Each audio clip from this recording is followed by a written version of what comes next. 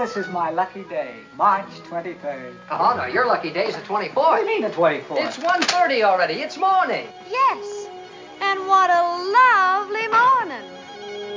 Good morning. Good morning. We've talked the whole night through. Good morning. Good morning to you. Good morning. Good morning. It's great to stay up late. Good morning. Good morning to you. When the band began to play, the stars were shining bright. Now the milkman's on his way. It's too late to say goodnight. So good morning. Good morning. Sunbeams will soon smile through. Good morning. Good morning to you. And you, and you, and you. Good morning. Good morning. We've gabbed the whole night through. Good morning. Good morning to you. Nothing could be grander than to be in Louisiana In the morning. In the morning, it's great to stay up late. Good morning. Good morning to you. Might be just as iffy if we was in Mississippi. When we left. Well, where should we start? Because I feel like these are two movies that Singing in the Rain and... I told you this was going to make a good double feature, and I was very right. Oh, yes. I did not doubt you. Did not doubt you for 1 second. But where should we start? Let's let our guest pick, Greg. So which one would you like to talk about first, Sunset Boulevard or Singing in the Rain?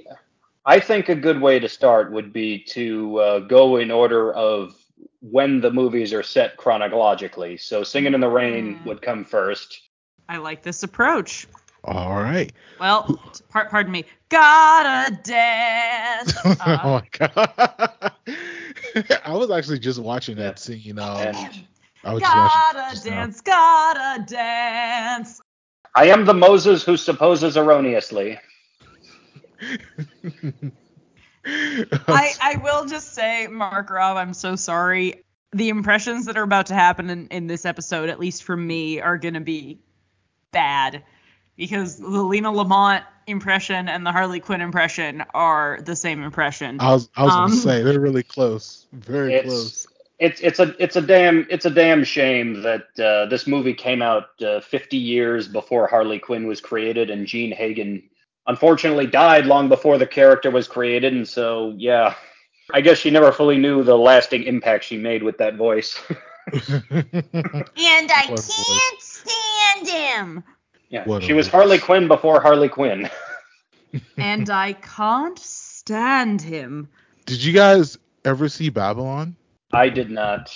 I meant to, but I did not mean to. I chose not to, and stand by that choice. The mixed reviews and the 3-hour running time kind of turned me off of it. I have precious little time to watch movies as it is, and Mark Rob, dear friend, remind me the dates that you're up here again. My parents' place in Ogunquit is right near a really wonderful regional theater, and they're doing Singing in the Rain for a month. Holy shit! For the entirety of July? They're doing June 15th through July 15th. Are you gonna go for your birthday? I think Greg and I are gonna go. I don't know if it's gonna be for my birthday or not, because going July 4th weekend to a tourist destination. Not the move. Usually not. Yeah, we're already pressing our luck by going up there this weekend, Memorial Day weekend. Oh well, yeah, definitely. Gotta dance. Well, the reason I asked about Babylon is because Singing in the Rain heavily influences Babylon. Actually, I like Babylon. In my Letterboxd review, I described it as the last great cocaine movie. I recommend watching it, but it is. I mean, unless they give me a baggie on the way in, I don't think I'm going to do that. I mean, it's. I feel you, but I was gonna say at least Margot Robbie. She's at least. It's actually funny. Margot Robbie is Harley Quinn now. And her character in Babylon is inspired by the woman in Singing in the Rain. So it's this funny, weird full circle moment for her. Oh, yeah! Oh, wow. I love you. I love you. I love you. I love you. I love you. That was rough. And Damien Chazelle, No! Yes, yes, yes. do you guys quote this movie to each other just like back and forth randomly? We do now. There it is. After the first time we watched it together, yes. All right.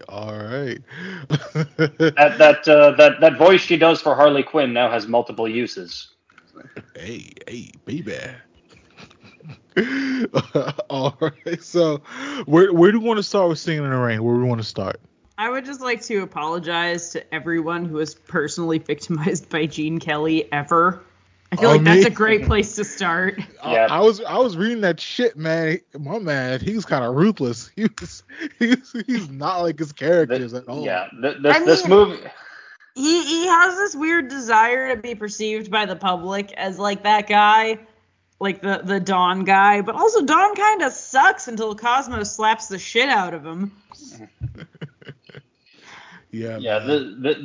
Basically, this is about to become a Cosmo apology podcast because Cosmo's the best and deserves so much better than how he's treated in that fucking movie. Yeah, no doubt. Cosmo is the unsung hero of the movie. Like it's his idea to turn the Dueling Cavalier into a musical. He basically comes up with the plot to the movie within the movie. And then they kick him off the poster, but still have a third umbrella on it for Jesus. Yep. It's funny you guys brought him up because I watched An American in Paris and good. I actually, it's so funny. I think his friend, the Adam Cook character, he's my favorite character in that movie too. So it's interesting how Gene is like supposed to carry the movie, but their other ancillary characters are, I guess, maybe quote unquote better than him in some respects. Gene Kelly is the god of like being objectively like good looking and fine, but having to have the most likable friends for a movie to sell. And I respect the hell out of that. Like he knows what it is and he is leaned in. He is all the way in on that. This movie is possible because Gene Kelly makes people suffer. Oof. And it's make them laugh.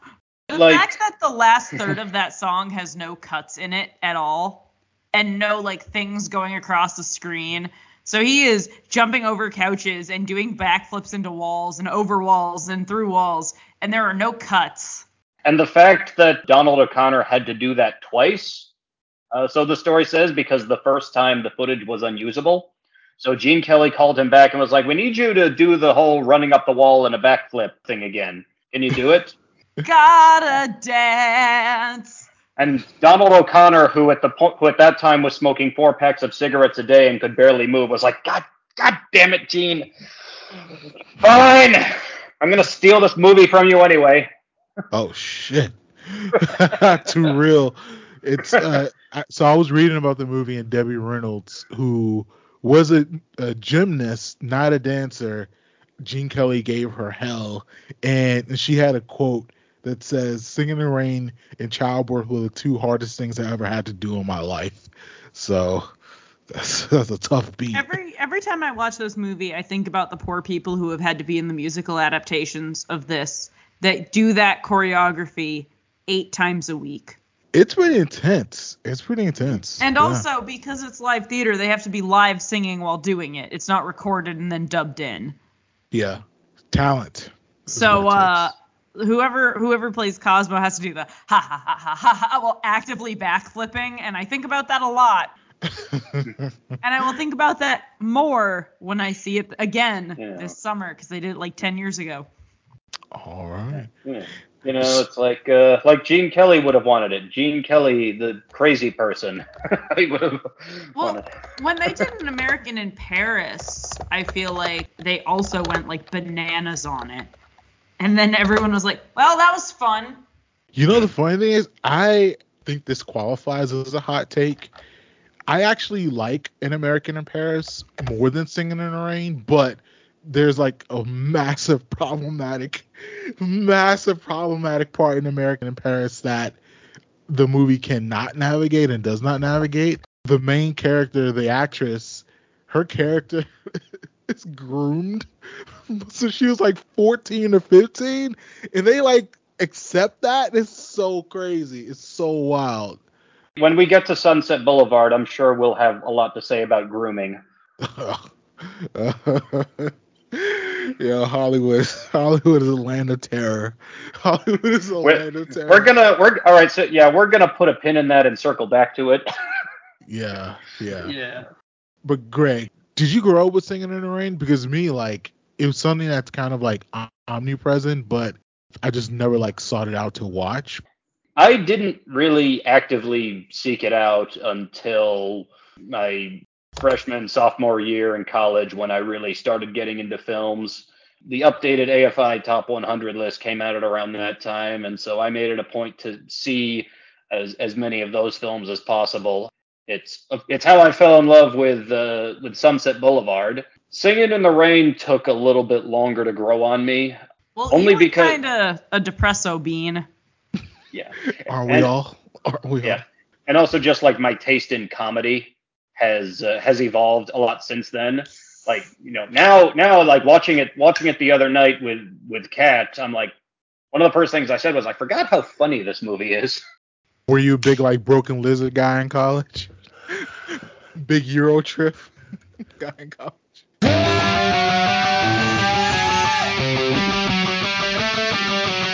Scotty doesn't know that Fiona and me do it in my van every Sunday. She tells him she's in church, but she doesn't go. Still she's on her knees, and Scotty doesn't know. Oh, Scotty doesn't know. So don't tell Scotty. Scotty doesn't know. Scotty doesn't know.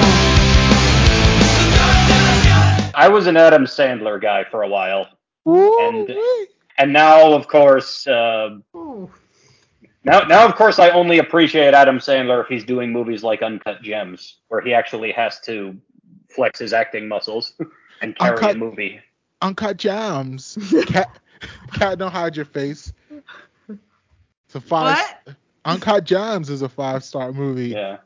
Well, everyone was caught up in the wave of Big Daddy and I'll be honest. Bobby Boucher. So Uncut Jams gave me anxiety vomit. So. Well, that means it worked. Well, yeah, it also means I couldn't finish it. So. Yeah. Oh, wow. Oh, so you never finished it? No, that's why I called you in the middle of the night and asked if we could cancel the episode. Oh, damn, that's right. Did you ever read what happened in it? No. Did you spoil it after? Okay, cool. Because I assume things don't go well. They didn't really seem like they were headed in a well direction. Whenever you're ready, we can circle back to that movie, because I do plan on getting. I don't really feel the need to put myself through that again. There's a Criterion sale right now, and I am planning on getting it on 4K. So I'm so happy for you. For you. She's happy for you. I mean, yeah, I don't know. I think Kat's good to sit this one out. But to my earlier point, my sense of humor was I liked a lot of stupid shit. I mean, I get it. And as I've matured and watched more, I'll say tasteful comedies, comedies that are considered more classic, like Singing in the Rain, like Some Like It Hot, which still hold up and are very funny. Like the 90s and the 2000s were literally just let's just do guys being bros, and it made a shitload of money. It was super popular, so I get it too. Shout out to Road Trip. Unleash the fury. But Kat, what is your history with Singing in the Rain? Okay, so it's a little weird, but bear with me. In middle school, a bunch of my friends were trying to learn tap dance, so we all learned how to do Moses Supposes, which is fucking challenging. Mistoses are roses, but Moses supposes erroneously. It is I'm sorry. A really annoying tap tempo. But anyway, so we learned that, and I had watched that sequence a bunch. But then I saw the musical in 2009 at the Ogunquit Playhouse, and then I saw the movie sometime in college. So I saw it as a musical way before I saw it as anything else. And I was totally charmed by it. When you just see something, you don't immediately turn around and then go watch the movie version of it. At least I usually don't. Yeah. I like to give it some time to marinate. And then I kind of, forgot about it because I was busy. Yes, understandable. And then I was just like, oh, that's the best. This is the best. I love this. And then that was pretty much the extent of my thought process on it. I go back and I watch it sometimes, and I'm like, it's the best. It's the best. This is the best. Yeah, I feel like a lot of folks our age are Singing in the Rain is like their favorite movie ever. And it was something that I kind of noticed people saying, but I was like, is it really that good? And turns out I see the vision. I see why people would have, especially if you grew up with it.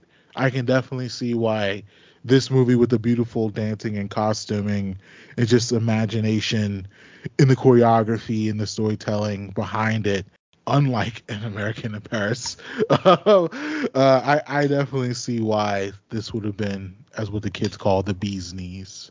Oh, actually, I take it back. I think my very, very first exposure was there was a sequence in the Great Movie Ride at Hollywood Studios of a robot Gene Kelly hanging off of a light fixture. Holy shit. Holding an umbrella. But I saw the Great Movie Ride in like the last year or two it was open, so it looked like a dead body just like nailed to a lamppost. And I was like, that looks fun. Shout out to Jesus. No, he was just nailed by one hand and one foot, so we were not doing Jesus. Yeah. Shout out to Mickey and Minnie's Runaway Railway, which is a better use of that space. That ride fucks. But it does make me laugh because I did realize, Jesus Christ, I have become so many people's Cosmo. I am everyone's fixer who's there to be like funny and charming, and that's it. And like and to your point earlier, our generation will not stand for Cosmo erasure. we come from a generation of Cosmos.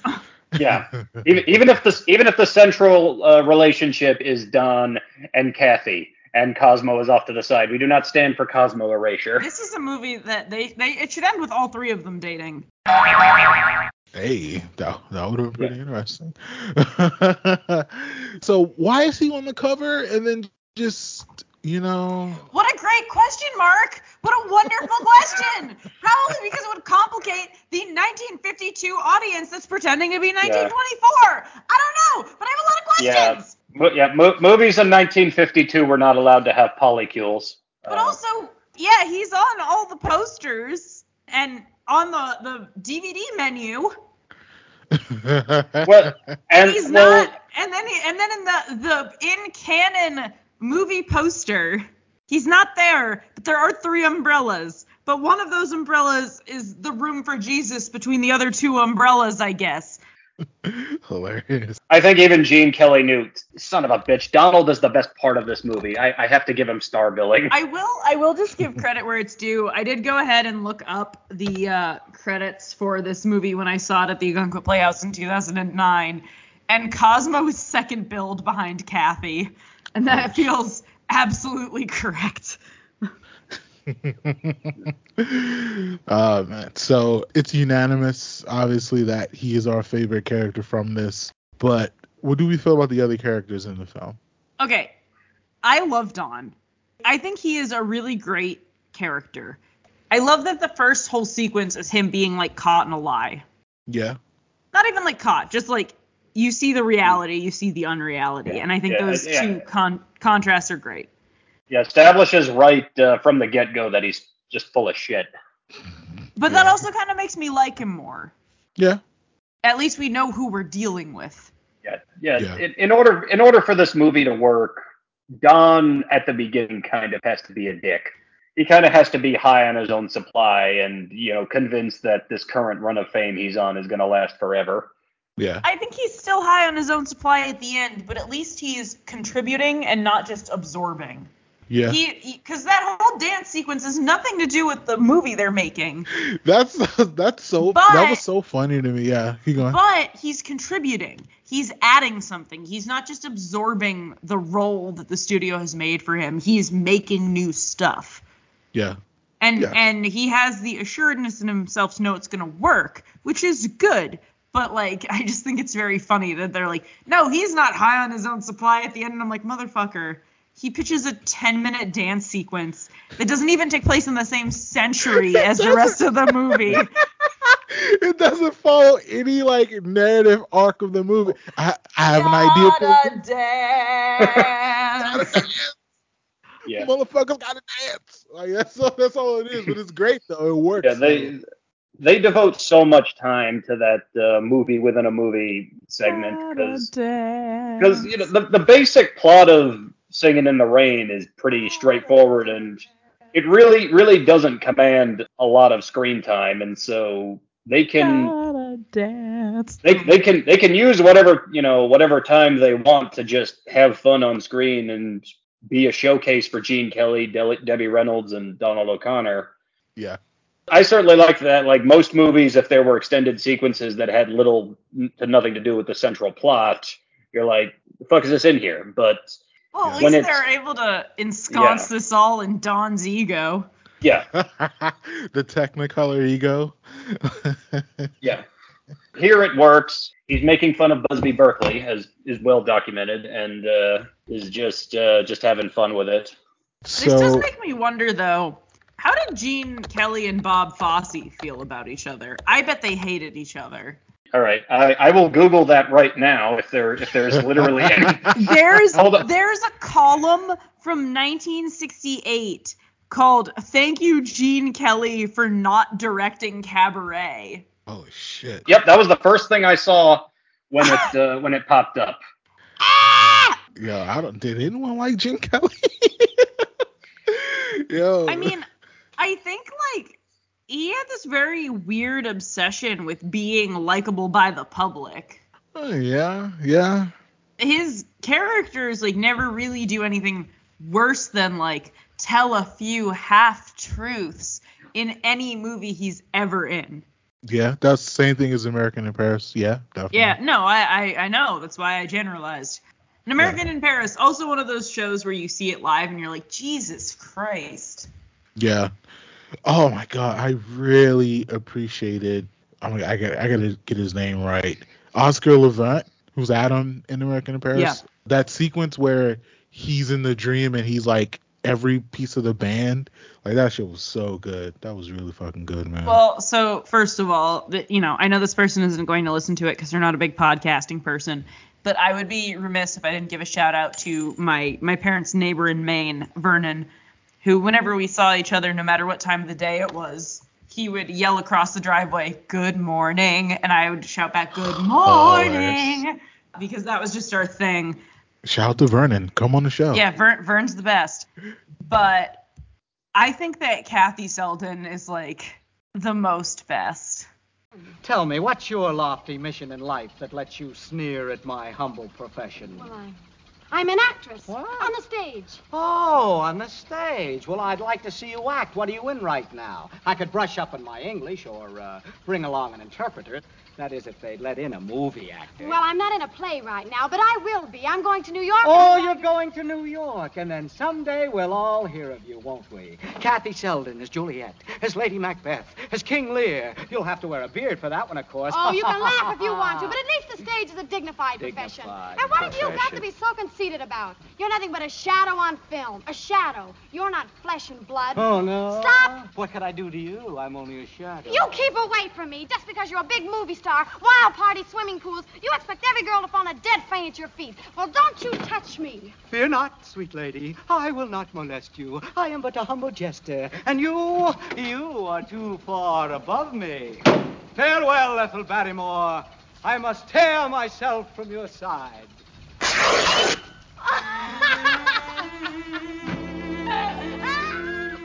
All right. Speak on it. Why you feel that way. Yeah, so first of all, I like that she's got these opinions, even though they don't match where they are. Like, she's got goals. She's got places she's trying to get. She's got stuff she's trying to do.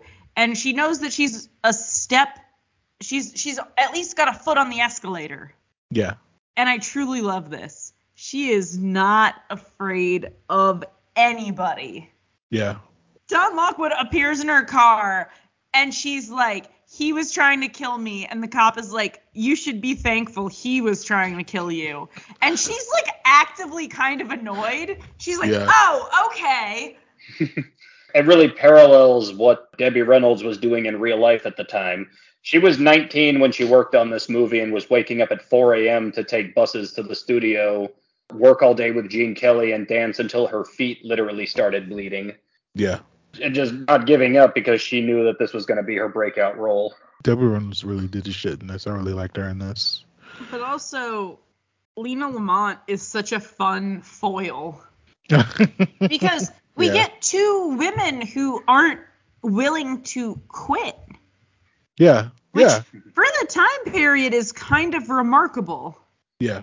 Lena Lamont, she's an antagonist. She's not a villain. Like, everything she does is out of desperation to save her career because it's literally, I imagine at this point in her life, everything that she knows. Yeah. Definitely.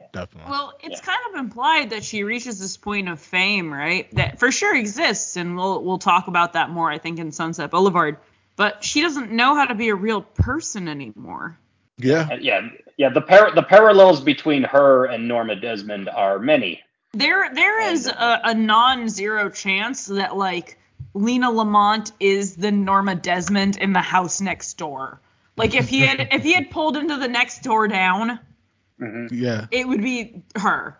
Yeah, when you watch Singing in the Rain from the perspective of Lena, you come away from it thinking, she's going to be Norma Desmond in 20 years. Well, yeah, except that it also omits a lot of the stuff that they did do to try to keep those women involved, right? So, like, Marnie Nixon is the name of a woman who used to sing and speak for silent era movie actresses and just actresses that didn't have the range to do the roles that they did, right? So she sang for Natalie Wood in West Side Story, and she provided a ton of the padding for My Fair Lady for Audrey Hepburn, which obviously isn't for a lot of years later, but like she was for a lot of people that transition point, right? So, I was very big before like talkies and movies where I had to sing. There was a whole department for that. Yeah. You know, except for the ones that were already on their way out, which you could argue that Lena without Dawn probably isn't the draw, which is shitty. But, like, is a reality of being a female star in, 1920? 1927, 1928 is when the movie's set. It's right after The Jazz Singer has come out. Right, okay. Which, it is weird seeing a movie talk about how big The Jazz Singer is. So, before we kind of wrap it up and do the pivot, because we're already, throwing out Norma Desmond, so I'm really interested to talk about her character and that whole entire movie for Sunset Boulevard. But before we go, I'm guessing that the Good Morning dance sequence is your favorite, Kat, but officially on the record, are you going to say that is your favorite dance sequence? Let's make them laugh. Come on now, snap out of it. You can't let a little thing like this get you down. Why, you're Donald Lockwood, aren't you? And Donald Lockwood's an actor, isn't he? Well, what's the first thing an actor learns? The show must go on. Come rain, come shine, come snow, come sleet, the show must go on. So Reedy, Pagliacci, Reedy. Reedy, huh? Yeah. Don, the world is so full of a number of things. I'm sure we should all be as happy as. But are we? No. Definitely no. Positively no. Decidedly no. Short people have long faces. And long people have short faces. Big people have little humor, and little people have no humor at all. And in the words of that immortal bard, Samuel J. Snodgrass, as he was about to be led to the guillotine, make 'em laugh, make 'em laugh. Don't you know everyone wants to laugh? My dad said, be an actor, my son, but be a comical one. They'll be standing in lines for those old honky-tonk monkey shines. Or you could study Shakespeare and be quite elite, and you could charm the critics and have nothing to eat.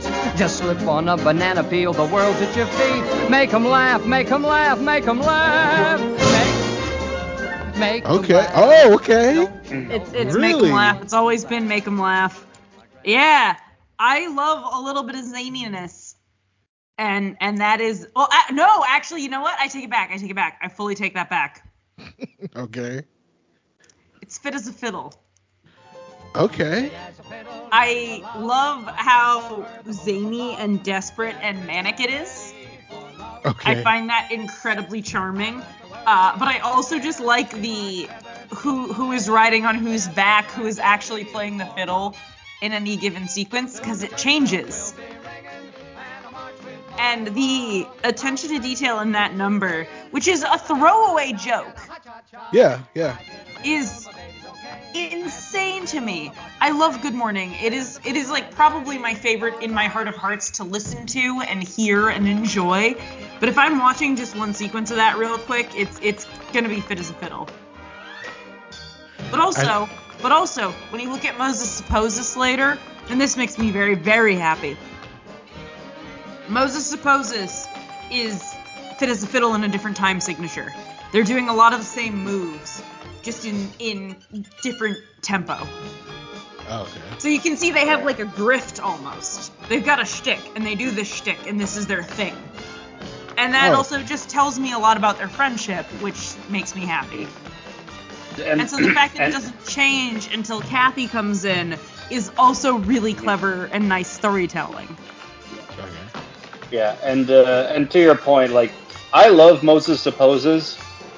It is such a stupid song, but like, it's a very stupid song. But I appreciate a musical that puts a stupid song in there, because it does serve the plot really well. Because what are they doing in that song? They're just goofing off. They're just being bros, fucking with the diction coach, and just fooling around, because they're so sure that this conversion to sound is going to be easy. And so it's like, you know what, we're not going to sweat this, so we're just going to goof off. And then, of course, in the subsequent scenes, you see the stress on the director's face, which I absolutely love that performance too. Well, I can't make love to a bush! You have to talk into the bush. Hey. The sound goes through the wire and gets recorded on wax. What is this water doing on the floor? This is very unsafe. Yeah. Oh my god. Fucking hilarious. It was pretty funny. I would just like to say for the record, I just did that scream, and I did it at a pretty low volume, but my rabbit's ears just went. I mean, don't blame her. Don't blame her. They are shellacked down to her head. So I had two favorite moments of just kind of like the dance music within the Good Morning. Whenever they hop on the piano, they hop down, and then they like shimmy up the stairs like in perfect unison. Yep. I think that to me was the most impressive dance of the movie, and I watched that sequence like probably 8 or 9 times. I just like kept rewinding it. It was really crazy in a good way. And my second favorite one was when at the very end we kind of know he throws it to this like big lavish like, you know, chorus or whatever, but then when they're in the pink casino room and then everyone clears out and they do that incredible dance with just the two of them with the wind blowing, and like also Gene Kelly, his tailor, I hope that tailor made $1 million, the equivalent back then. Mm-hmm. Like he had a lot of fits off. But I would also like to say most of this movie, I was like, Greg, you should wear that. Greg, you should wear that. Oh, Greg, you should wear that. Mm-hmm. And like, Greg's like, yeah, it's not my style. Meh, meh, meh. And I'm like, Greg, you should wear that. Greg, you should wear that. Greg, you should wear that. There's some fits in this and in American Paris that Gene Kelly definitely got off. Like, well-tailored shit. Well, I know you guys can quote this movie, but any last thoughts on Singing in the Rain before we do the pivot? Gotta dance. I knew it. I fucking knew it. I feel like that if we had a soundboard like Wrestlecast, that would have to become one of our one of the drops. I'm aware I live on in my horrible laugh on Wrestlecast, so.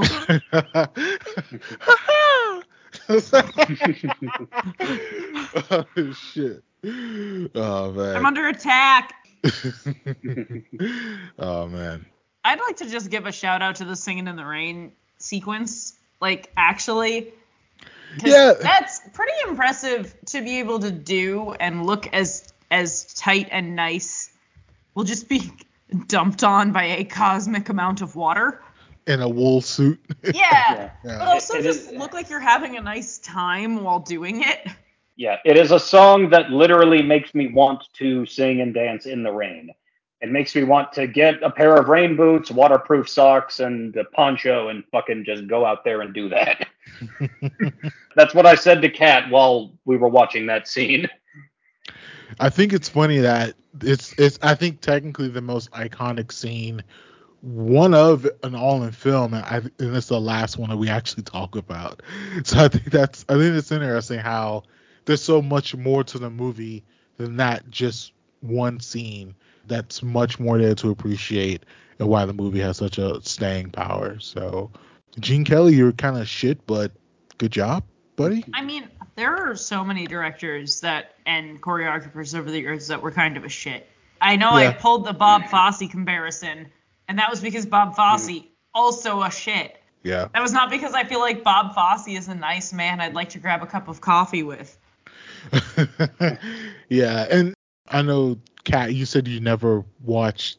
Well, I don't think you would ever watch Tar, or at least not now. But I think that's one of the themes and one of the questions of Tar is how far you're willing to go for perfection. Which, granted, victims are still victims. So, but yeah. Yeah, I mean, I am in no way trying to discredit anything that anyone went through working on stuff like this, because obviously that's a whole situation. Yeah. And you can tell sometimes when you look at Cosmo's eyes that he is prepared to do a murder. I'm laughing, but I know what you mean. Yes. I know what you mean. And all of that is great. Hilarious. Yeah. But I mean, also, and this in no way excuses that bad behavior, but like it adds a texture that does not exist in movies now. Yeah. I'm not saying it should happen, right? But like most of these movies I feel like have such an arm's length between the people who are in them and the people who are making them that even in a situation like this where the guy who choreographed the whole thing that's making you angry is in this scene with you, like at least then there's some actual contact between the people, which I do think creates interesting dynamics that we don't have a lot of incidentally anymore. Yeah. So I know, Kat, you just compared film what we're in today versus Singing in the Rain. In my review, I wrote a painful reminder of how swaggerless and dull film and television are today. I had this wild thought of, what if I watch a Fincher movie after watching Singing in the Rain? Like, what if I watch Social Network? Not only tonal whiplash, but this like the aggressively dull tones of that movie. So I'm going to do you one better. Think about watching the new Little Mermaid movie in the same week you watched this. Because that's what I did. What was that experience like? I mean, I don't want to say anything bad about the Little Mermaid movie because I think everybody should go see it and support Halle Bailey. However, that movie is the epitome of textureless. Ooh, ugh. And a lot of that is because they like didn't build mermaid tails for these girls. They added them in post. Oh. Yeah, no, I mean most of their wigs is largely CGI because they are underwater, but they look different. Like her wig is locks, but the pieces that move underwater are individual strands of hair. Aquaman did it better. And we should obviously all go support it because Halle Bailey is wonderful and she deserves to be supported. And if it isn't supported, Disney is never going to take swings like this again. And we're going to be stuck in white person heteronormative hell forever. But watching two major movie musicals in a week, one of which is Singing in the Rain and one of which is the new Little Mermaid movie, besides what the script tells her to want, I don't feel Halle Bailey wanting anything. Mm. But you can feel the palpable wants of everybody else in this movie. Yeah. Again, don't abuse your actors. Maybe. Crazy idea, I know. Call me old-fashioned, but like, what are we doing? When we've already kind of reached the pinnacle of movie musicals, like, why are we doing this? Yeah. And I'm not saying don't make new animated stuff, but make it interesting.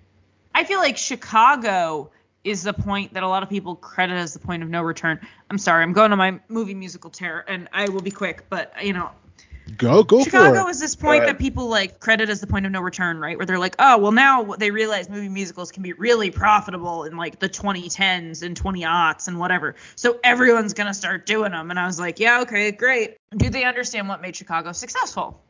Going to guess the answer is no. It is, in fact, no. And not just no, it's no. Yeah. And that's often the case when you have a movie that's lightning in a bottle. Everyone wants to try to replicate the success of that movie. But you would hope that with everyone shooting scattershot for 20 years now, yeah, more of them would have hit something. Yeah. Like Mamma Mia hit, Mamma Mia Here We Go Again hit. Hairspray kind of hit. Yeah, that was big in culture. I remember. Yeah. That's basically it, right? There was La La Land. I mean, I saw La La Land in theaters. The podcast audience cannot see your face. That's good because it looks awful, but I mean, that movie from a box office and critical standpoint did hit. I personally did not like La La Land because I did not like the relationship between Emma Stone and Ryan Gosling. I thought they were bad for each other. They were awful for each other. He was like the Beast in the 2016 Beauty and the Beast movie. He's just there to neg her and piss her off. And then she's like, but he loves me. No, he doesn't. No, he doesn't. Gene Kelly is a more believable lover than fucking Ryan Gosling with his goddamn keyboard ever fucking was. Christ. That was one thing that came to mind during the scene where Don is serenading Kathy for the first time. And first of all, my thought is, oh, okay, no wonder she's falling for him. He's charming as shit.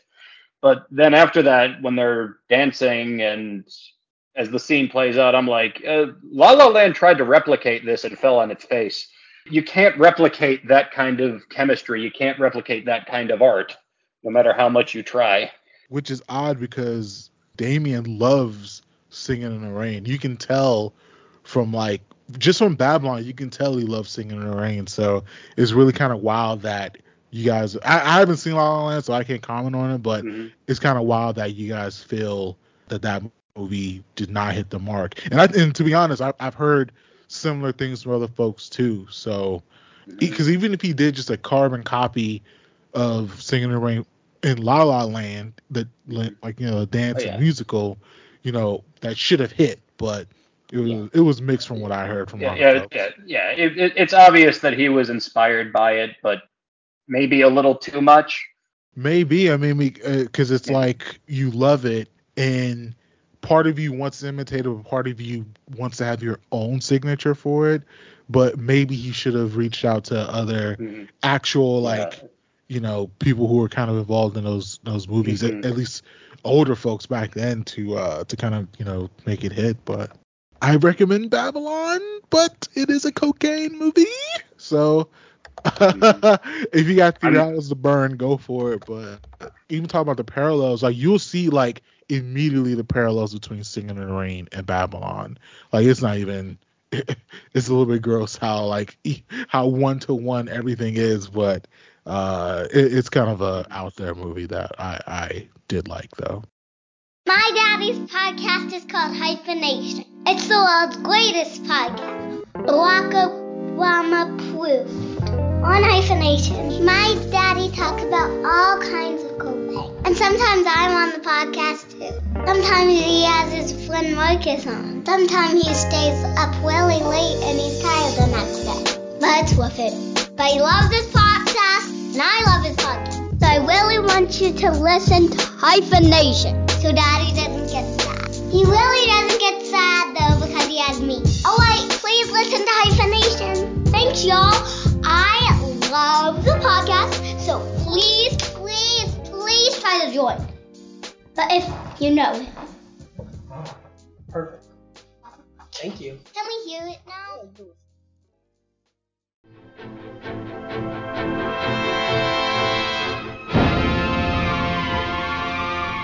Yes, this is Sunset Boulevard, Los Angeles, California.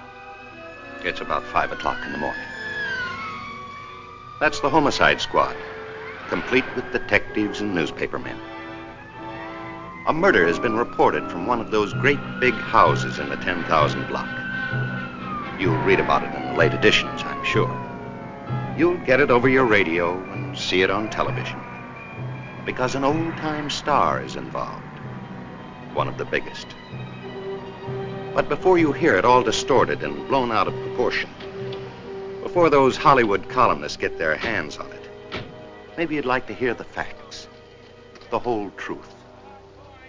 If so, you've come to the right party. You see, the body of a young man was found floating in the pool of her mansion, with 2 shots in his back and 1 in his stomach. Nobody important, really.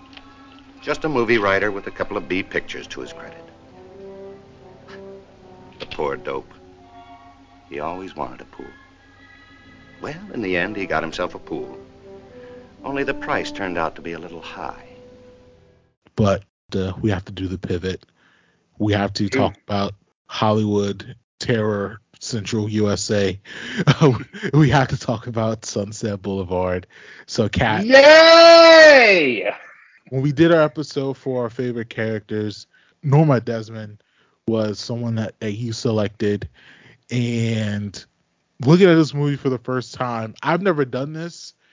When I finished watching the movie, I immediately watched it back so I can pick up on everything that I missed. And incredible movie. One of my favorites of the year so far. Mm-hmm. So, Kat, we're going to give you the space. We're going to let you talk about Sunset Boulevard and how you love this movie so much. Okay, so first of all, for those of you listening at home, I really, truly had half a mind to roll up to this podcast this evening in a robe and a turban. But I did not do that because it was a hair wash day and my hair was taking a really long time to get situated and I didn't want to ruin it. So She does wear it well, though. Oh, yeah. Okay, so Norma Desmond to me is truly like a Hamlet or Macbeth level tragic figure for women in a way that does not really exist. One thing that I think is really interesting about this movie is it's listed as a comedy on most sites. I like a black comedy, yeah. Which it is in some ways, but in a lot of ways it's not. That is a tragic sink your teeth into it role. Yeah. But it also is that, like, she doesn't give up. She is so determined and so tough, and she is trying so hard the whole time that, to me, it doesn't make it funny. It makes it really sad. Yeah. If you watch the movie from her perspective, I can definitely agree to that. Yes. I also wonder how much of it being listed as a comedy is due to the commonality of the, like, delusional woman trope. Yeah. If this were a man, I feel like this would be taken very much more seriously. And I actually have an example that probably sounds very off the wall, but I stand by. Because I am a weird musical theater person, I would like to turn everybody's collective attention to the character of Gus the theater cat from Cats, played by Ian McKellen in the movie, played by a bunch of other people in the show, who's basically the same character, right? They are at a time period where the theater is being given way to movies, so it's not silent movies versus theater, it's theater versus moving pictures at all. And Ian McKellen is like, I just wish that people would remember the theater, and I was a great actor once. And every single cat is like, yeah, you were great. And this is a fucking cat. Okay, yes. Now, admittedly, it is a cat with a penis, which for some reason we have decided is more serious than human women. But it is a cat. Yes, yes. To quote Lord Andrew Lloyd Webber, Hal, it's about cats. But somehow this character is given more seriousness, legitimacy, and credence than Norma Desmond. And Andrew Lloyd Webber also wrote the musical theater adaptation of Sunset Boulevard. Oh, wow. So I get to be extra salty about this. And it's an even better comparison than I bet you thought it was. Hilarious. Is this the segment on the show where we bash Andrew Lloyd Webber? I'm down if that's it. I mean, no, this is a segment where I do that because I do the research. Hilarious. Bad And, like, Cinderella. Listen, if we're going to talk about Bad Cinderella, we're going to be here all night. This is going to be an 8-episode podcast series. But also, like, I was chatting with a couple of friends of my dad. My dad is 80 years old. And Hilarious. a bunch of his friends and I and him and everybody kind of got lunch this week. And I mentioned, I'm watching Sunset Boulevard this weekend for my podcast. And all of them went, it's such a shame what that bitch did to William Holden. Woo! Wee! Hey, yo. Hey, now. And I was like, what? And they were all like, she had her moment. And she couldn't let anybody else live. And I was like, you're all really dear to my father and you're all old, so I can't fight you because I'd win. Hilarious. Sorry, Dad, I love you. Come on the show. But yeah, come on the show, Peter. Are they forgetting Joe Gillis's arc in that movie? I mean, they don't care. Yeah, because they're all conditioned to see unreasonable, in air quotes, women as the villain. So from their perspective, she's been famous. She got what she deserved, and now she can't hack it as a regular person. Well, we've all had to hack it as a regular person, so she can deal with it. And, like, That is glossing over the serious mental health issues that this character is experiencing. It's not even about that, though. Like, in my mind, it's not about the mental health issues. It's about the fact that we as viewers are all complicit in this thing that we did to someone. Yeah. The idea that this person that we put on a pedestal when she was, I think they say 15 years old, and then abandoned because why? We didn't like the sound of her voice. She couldn't sing. She was 24. Yeah. And this is what happens. This is a direct reaction to what happens when you cast off a human being like a sweater with a hole or an ashtray that chipped. Yeah. This is why the Hollywood establishment outside of Paramount hated this movie, because they didn't like being called out like that. And Billy Wilder was like, good, fuck you. Although watching this now, having watched Some Like It Hot like 3 times in a short amount of time because I need emotional support, has showed me that, like, I really feel that Billy Wilder had a lot of empathy for women in show business. Yeah. In a way that not a lot of other male directors do. Yeah. Like, Sugar is played for laughs a lot, but her, like, dreams and hopes are legitimate. And her heartbreaks are portrayed legitimately. And, like, yes, there is, like, for a laugh. But everything the guys want are for sure for a laugh. Yeah. And those are, in a lot of cases, higher stakes than what she wants. Yeah. She's like, I just want a guy that doesn't steal my money, dump coleslaw on me, and leave in the middle of the night. And Billy Wilder's like, get it, queen. That is what you deserve. Go off. That's good. Thinking of Double Indemnity, too, which is another Billy Wilder movie I love, and just thinking that this guy wrote some incredible roles for women, certainly for the time. And 2 of them have been turned into Broadway musicals. I've actually watched 4 Billy Wilder movies this year. Well, I think 3 new ones in the apartment last year. And I think he's a very talented filmmaker. And I think for Sunset Boulevard, I think the reason I love it a lot is because he really balances the macro and the micro so well that if you kind of think about what the studio system was for Hollywood, you can see why the transition from silent to the talkies, why it would have broke Norma. But also, if you look at the individual characters, not only William Holden's character, but also the first husband. I mean, he's basically gaslit her through their divorce in like how many decades of that? And so the idea that the only person who has any empathy for her is Cecil B. DeMille, which I love him popping up in this movie, and like their interaction, I fully love it. Max, like, the more I think about Max as a character, the more that he upsets me because he like hunted her as a child. Yes. Yeah. And Max. he claims that he tried to protect her, but in doing that, he did not protect her at all. He protected himself. Yeah. And the movie makes it seem like he's benevolent. And I know I sound very upset, but that's because I'm upset. As you should be. As you should be. Yes. Everyone in this movie is mean to her. Everybody in this movie treats her poorly. The narrator treats her poorly.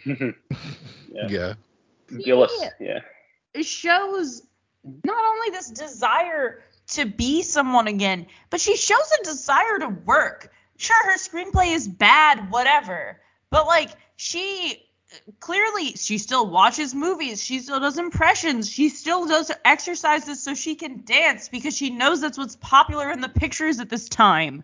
If you gave her a role as a mom in a movie, she probably wouldn't be pleased about it, but she'd do it because it's work. But instead, everybody put her in her fucking house with her fucking mothballs, and Max helped them do it. He was the most complicit in it, I think. Yeah, Max, who mentions discovering her at 16 and has basically been with her ever since. And then sets her up to just get hurt again, because then maybe she'll listen to him again. And even, is her name Betty? I feel like her name's Betty, because every woman is named... Betty Schaefer is her name. Every woman is named Betty in these goddamn movies. All of the ones who are like, I have career aspirations. Meh, whatever. I like Betty. Yay, women with career aspirations. But even she makes fun of him. Or her. And like, come on. I think she literally calls her a fossil at one point. Does she? Damn, I must have missed that. But I mean, everyone took pot shots at Norma, so right. Except Cecil. But even he doesn't think that she can handle being talked to as an adult person. That's true too. That is very true as well. If one person at one point, since they put her in that fucking house by herself, had talked to her as an adult, there is no movie. Yes, absolutely. And I think for people who, especially like older generations who think she is the terrorist in this movie, I think at the final scene when Holden is basically telling her the truth, he's doing it in such a crass, unsensitive way that on one hand people are like, well, yes, he's telling the truth, but he's going to die for telling her the truth. Well, no, he's going to die because he's a fucking dickhead. And he's being purposefully mean when the situation does not call for it. And I think on one hand, when he's dealing with Betty and he's trying to like eject her out of his life, I actually appreciate the fact that he knows he's a shit and he's like, you can't be around me, I'm a shit. And so she cries, she leaves, it's fucked up, but at least he's smart enough to know I'm going to ruin this girl's life. Let me get her on her first marriage. But you can't do the same thing for Norma, who's that sensitive of a character. I don't buy that though. Why not? Because he like doesn't. He rolls up at the end and is like, A, and she's like, A, and he's like, don't do that, and she's like, I won't. By doing that, he's undermining all of the stuff that he's been doing. Well, because boys do this. And you might not notice this because I don't think either of you date men, but like, men roll up into your lives and are like, I can't date you because I'm bad for you. And then you're like, oh my God, you're bad for me. Go away. And they're like, okay, I will. And then they roll back up and they're like, hey, girl. And you're like, no. And they're like, just reminding you, still bad for you. And you're like, great, thank you. Thank you so much for noticing. And then you get all stuck in their fucking heads again, and there you go. I've not been put in that torture rack. It's like, so. Like it's it's all well and good to say that he's honorable by like setting that boundary in air quotes, but at the same time, by coming back to check in that boundary is still being placed, he's inherently undermining his own boundary setting. And not only is he undermining it, he's implying that he doesn't think she's capable of respecting that because she's a woman. And that also, in its own way, kind of rips the scab off of those pre-existing... Like, she's probably only just now starting to feel comfortable and built up in that boundary, right? She's like, it's a bummer, but whatever, I'll be fine. It'll be fine. And he just comes back and pops that scab right off. Okay. And we're back. And, like, that's what happens. Yeah. I can see your point. And so to me that tells me that he is a white fuckboy guy who he's dating like one of her best friends, or one of his best friends. Like, he should have more respect. He just doesn't. Oh yeah, we fully agree to that. Yes. Oh yeah. And so that's, I don't even think he does that right. I mean, he doesn't. All he does is take advantage of women until one of them gets fed up with it and she shoots him. Bitch, I'm telling you the truth. Yes. If Betty had like a glizzy, she would have took the shot. But Greg, what are your thoughts on Sunset? And I guess in particular the Norma character, and also like the characters in the universe around her. The whole performance by Gloria Swanson read to me as just, well, not just, because there are a lot of layers to it, but just one whole big trauma response, because this movie becomes a lot sadder and a lot more fucked up when you stop to think about what the character of Norma Desmond, just as, you know, what the real life actress Gloria Swanson had to go through in order to get to the level of fame she was at during her peak. Yeah. Like DeMille mentions, you know, working with her at 17. Max mentions discovering her at 16. Fun fact, Gloria Swanson was actually 15 when she was discovered. Wow. Discovered at 15, married at 17. I'm going to stop there because then we'll go down the whole deep, dark rabbit hole of problematic relationships in Hollywood during the silent era. But when you think about that, when you think about the shit that young starlets had to do in order to achieve their level of success, you know, something that continued long after, you know, the silent era, long after this movie was released. It's only been 6 years since we discovered what a creep Harvey Weinstein was. Yeah. Here's looking at you, Shirley Temple's mom. Yep. Oh yeah, and you think about like the silent era when there was a lot less oversight and therefore the treatment was a lot worse. Norma Desmond, the character, Gloria Swanson, the actress, the real life experiences that they went through, that certainly Gloria Swanson seemed to be channeling when she was playing the character of Norma Desmond.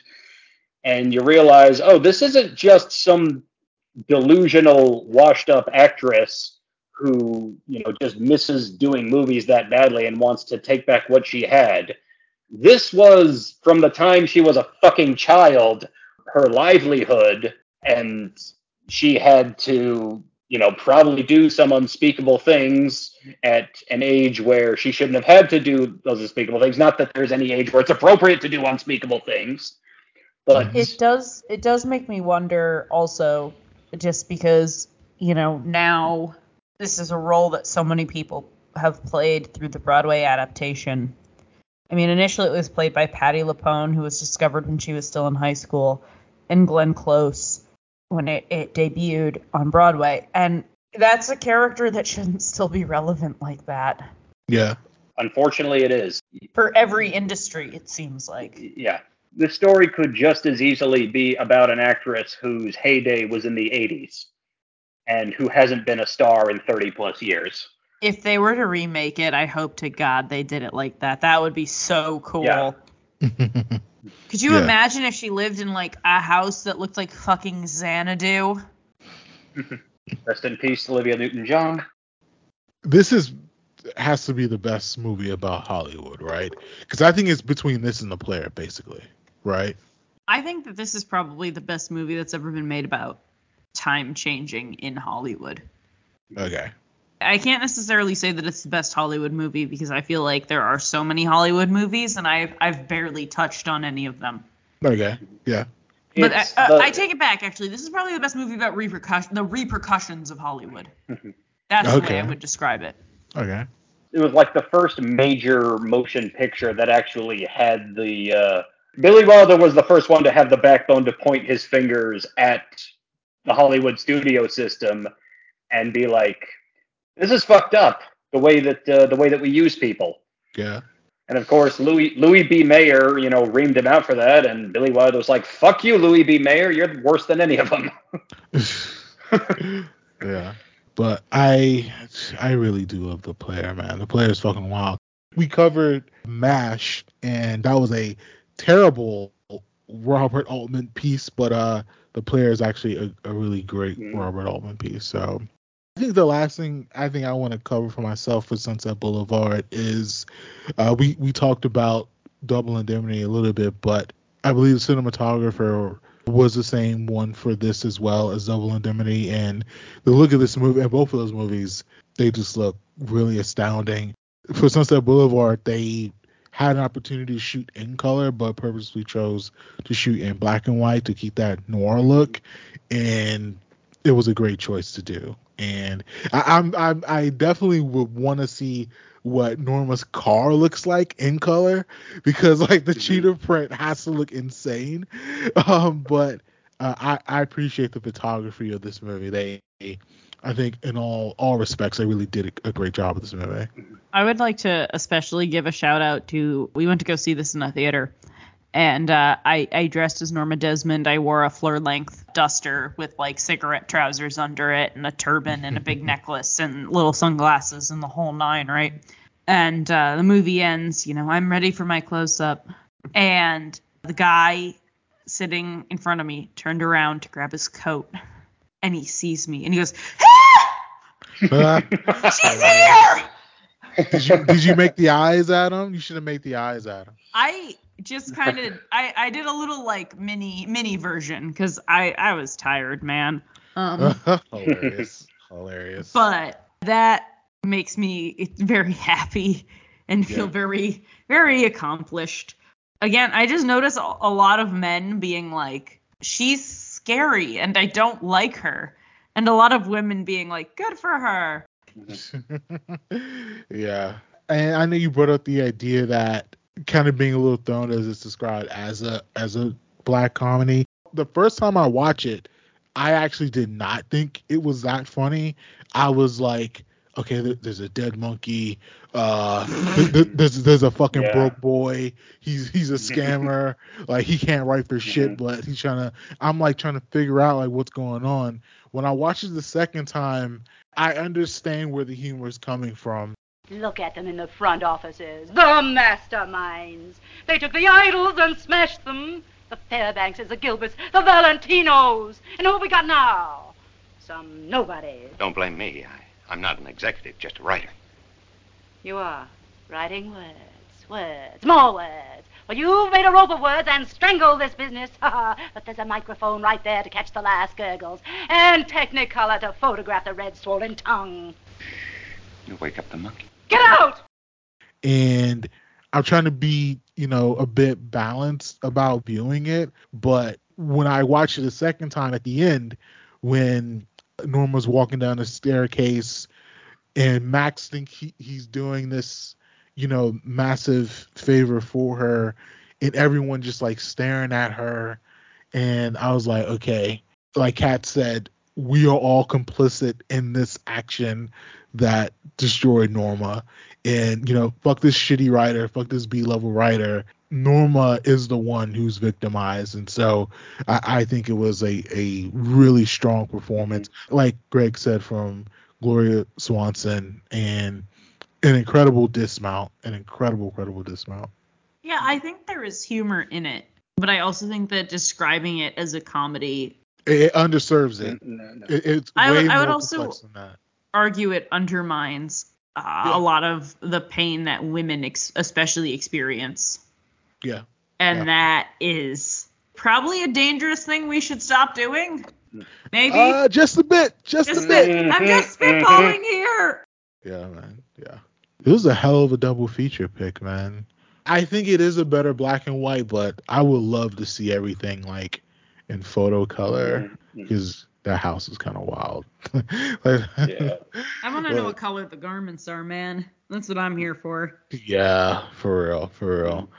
Oh my God, it's the fucking the shot in the pool. I didn't appreciate how hard that was until I watched it the second time. Like, I'm really surprised they got the dead man shot. Like, I would also like to state for the record that when I came to visit the apartment building I now live in, No, don't say it. Well, All I'm gonna say is that it had a tennis court and a pool. Okay. There's also a grand staircase. And I could say the price is a little high. I think we went with the shits with this one, guys. Mm-hmm. So whenever I put together the schedule, a big piece of it was randomized, but some of it was kind of put together with a little bit of kind of thought to like theme. But I think of the pair, I think like All About Eve and So Like It Hot, I think that may be number 1, but I think this is like number 2. And next week, so when we do Vertigo and To Kill a Mockingbird, I haven't seen them both, but I don't think that they necessarily gel, but I think that the movies individually are still great anyway. So What? How close together did they come out? 4 years, 58 and 62. So we can definitely talk about the change in the temperament of that time period and how those play into how those films were received. 1958 and 1962. I said 48. Yeah.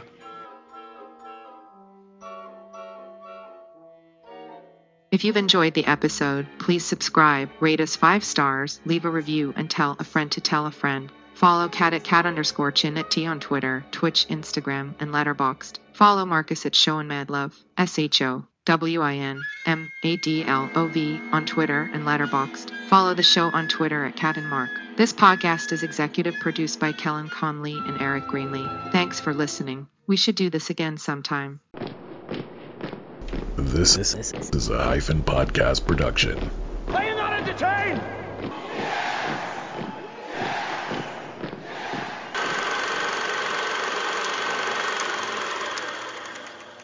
Cat melted Skype.